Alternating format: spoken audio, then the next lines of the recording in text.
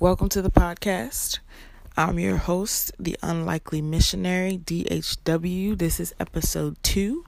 I just want to do some housekeeping stuff. In the last episode 1, I said that my blog was at dmissionary.blogspot.com. It's actually ladydmissionary.blogspot.com. Little mix up there, but once again, it's ladydmissionary.blogspot.com. If you want to, you can head over there and you can see some of my content, get a feel for who I am. But I thought that my first meat and potatoes episode, I guess, if you will, I would do a sermon or talk that I do have on my blog, but it was a sermon that I created, to give a little backstory, many years ago, that I had never gotten to preach, but it's one of my favorite stories in the Bible, just because it captures the essence, the true essence of salvation, and it breaks down all of the doctrine and rules that the church really places on who is worthy, who is allowed to be, what you have to do to be saved. And I think it's important that the very first talk or podcast I do, the first meat and potatoes one, is to show you that salvation really is for any and everyone, and that no matter where you are or what you're doing or what you've done, it doesn't disqualify you in the eyes of God. One of the things that I talk about a lot is God's economy, and our economy is not the same as God's economy. God's economy has a whole bunch of different rules. It's not exclusionary like the world's economy is, that if you don't have enough money, or if you don't look a certain way, if you don't have hair a certain way, all of those things disqualify you. In God's economy, none of that is disqualifying. So, this talk is based on the thief on the cross next to Jesus. So, going back to this day, we know that Jesus was betrayed, he was crucified, and he dies. But one of the most incredible storylines of that night is this dialogue, and it probably wasn't even that long, but this dialogue between Jesus and one of the thieves on the cross, because there were 2 up there with Jesus. It was 3 people that got crucified on Good Friday, Jesus and 2 thieves. And let's, not sugarcoat it. These 2 people were career criminals. They are people that in this world, in the world's economy, would be disqualified for deserving any good things. Okay, they would be considered the lowest of the low. They actually did the crime, and they were now doing the time, or paying the price. Jesus, on the other hand, had done nothing wrong. He was just living his life, speaking the truth, and sometimes speaking the truth can lead to these type of outcomes.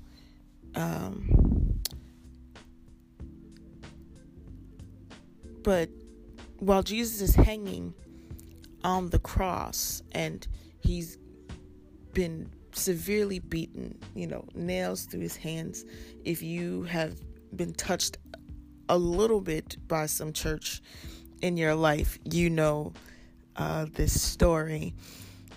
He's being mocked,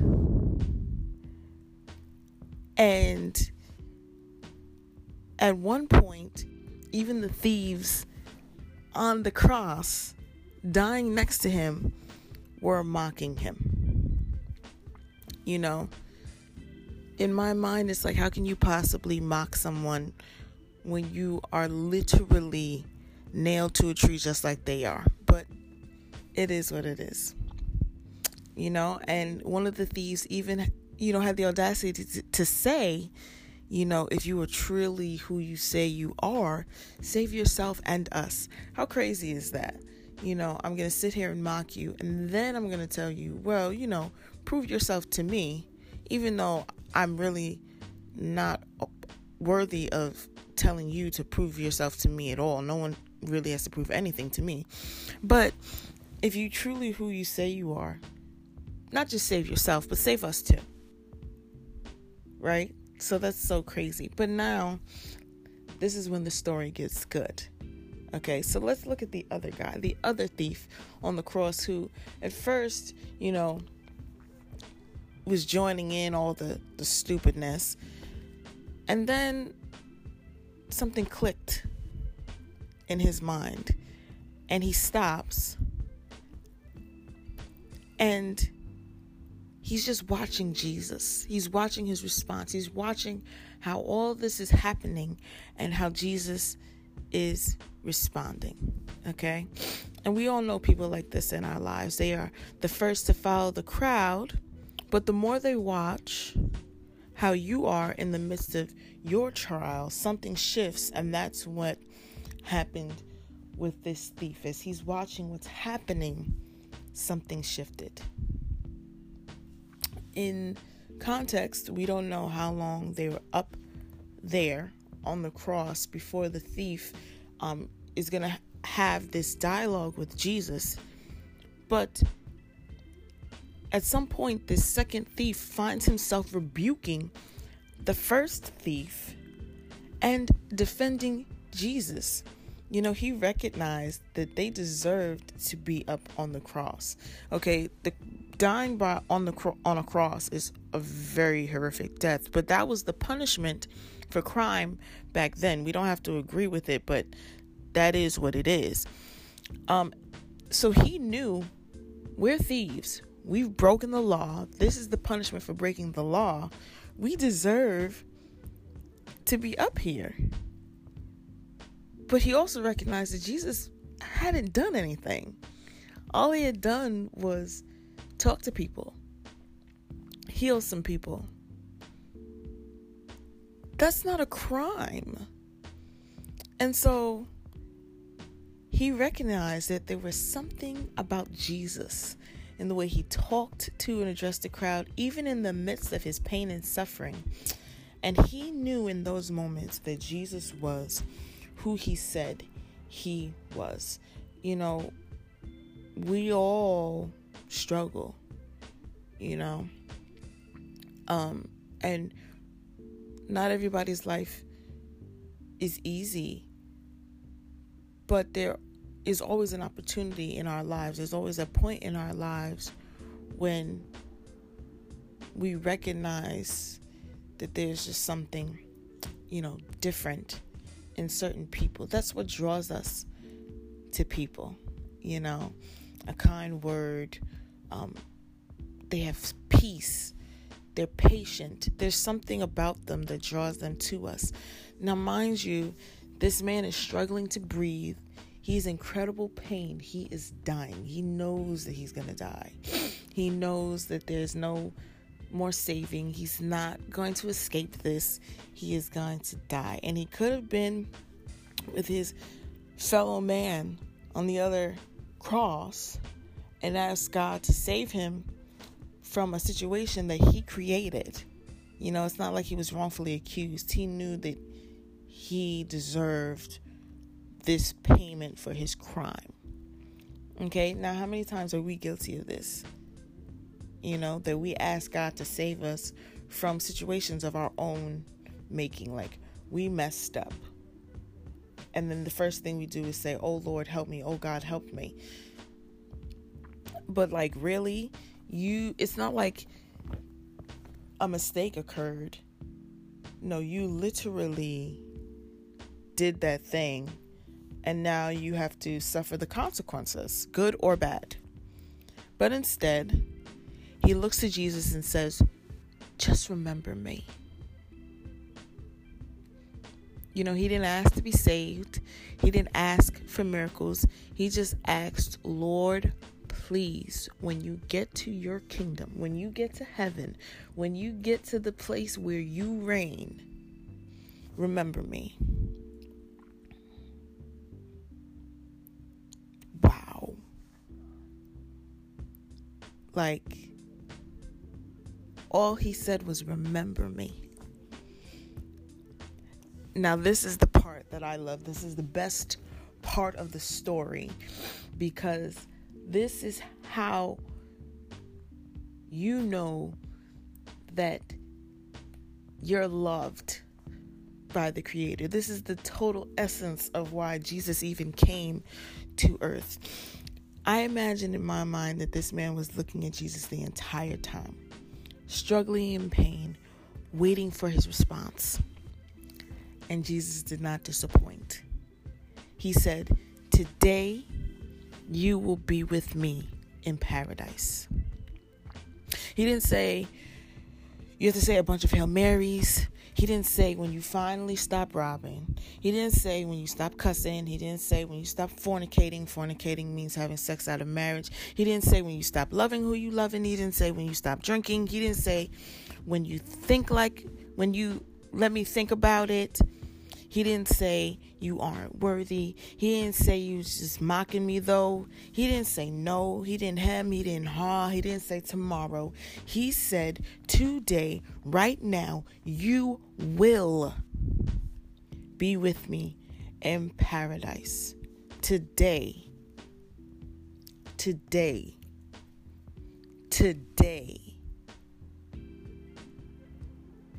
Unfortunately, in the church today, we tell people that they have to get right. Somehow, this has become part of the narrative that you have to somehow get right before you come to Jesus. This story perfectly illustrates there is no get right before you come. This dude had no time to get it right. He was literally about to die. He's on the cross. He was just mocking Jesus.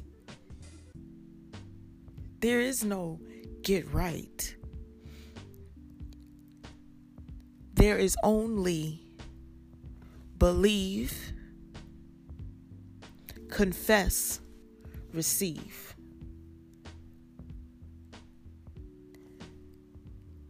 People, stop allowing other people to disqualify you from the love of Jesus.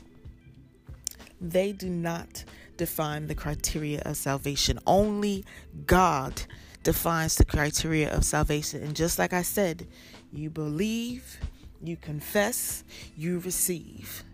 That's it. There is no, I have to go knock on doors to get salvation. There is no, I have to stand on street corners to get salvation. Those things are fine, but they don't save you. And the people who are creating these criteria, they don't save you either. The only person that saves your soul is Jesus Christ. And Jesus Christ was sent here by God the Father. Okay? This thief, and you can insert your name here, didn't have anything to offer Jesus. None of us have anything to offer Jesus. He has everything. There's nothing that we can give him that he does not have. Okay? Jesus is in the saving soul business, or the soul saving business. Okay? We are always asking God to save our bodies, but he came to save our souls, to help us to live our purpose in this life, to make us whole in the next. It doesn't matter who you are, where you come from, what you have done, where you have been.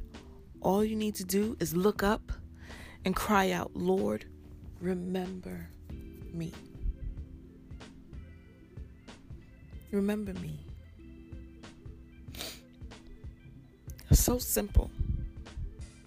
Because at the end of the day, the only person whose opinion matters, truly matters, is God. And we can fake out the best of them. I know I have done it for many years. I speak churchese very well.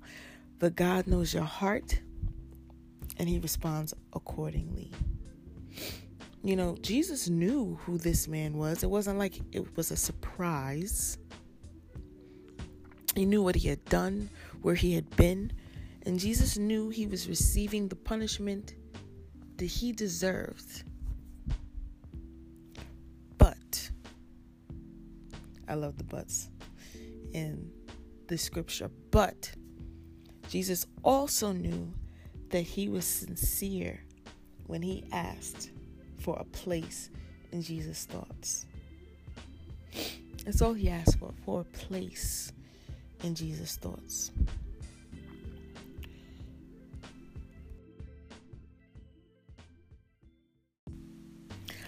Now, to get a little personal, in my own life, I have tried to live my life right, for the most part. Like I said, I've been a Christian for 20 plus years. I got saved as a little girl, and so I've always been in church. And I tried to always do the right thing because it was important to me that I make God proud. But that doesn't mean that I always got it right.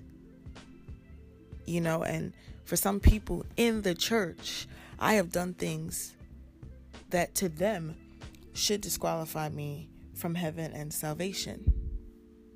But it's not up to them. Amen. It is up to God. God has the final say. There are no levels to this. The Bible says that if you confess with your mouth that Jesus is Lord and believe in your heart that he rose from the dead, believe, confess, receive, you are saved. Point blank, period. And there is nothing and no one that can separate you from the love of Jesus. So, regardless of what anyone says, look at what God says in his word. God has the final say. He always has had the final say. He always has it right now. He always will have it. And at the end of the day, you know, hold fast to know that if the thief can be forgiven and remembered and have a place in heaven, so can you.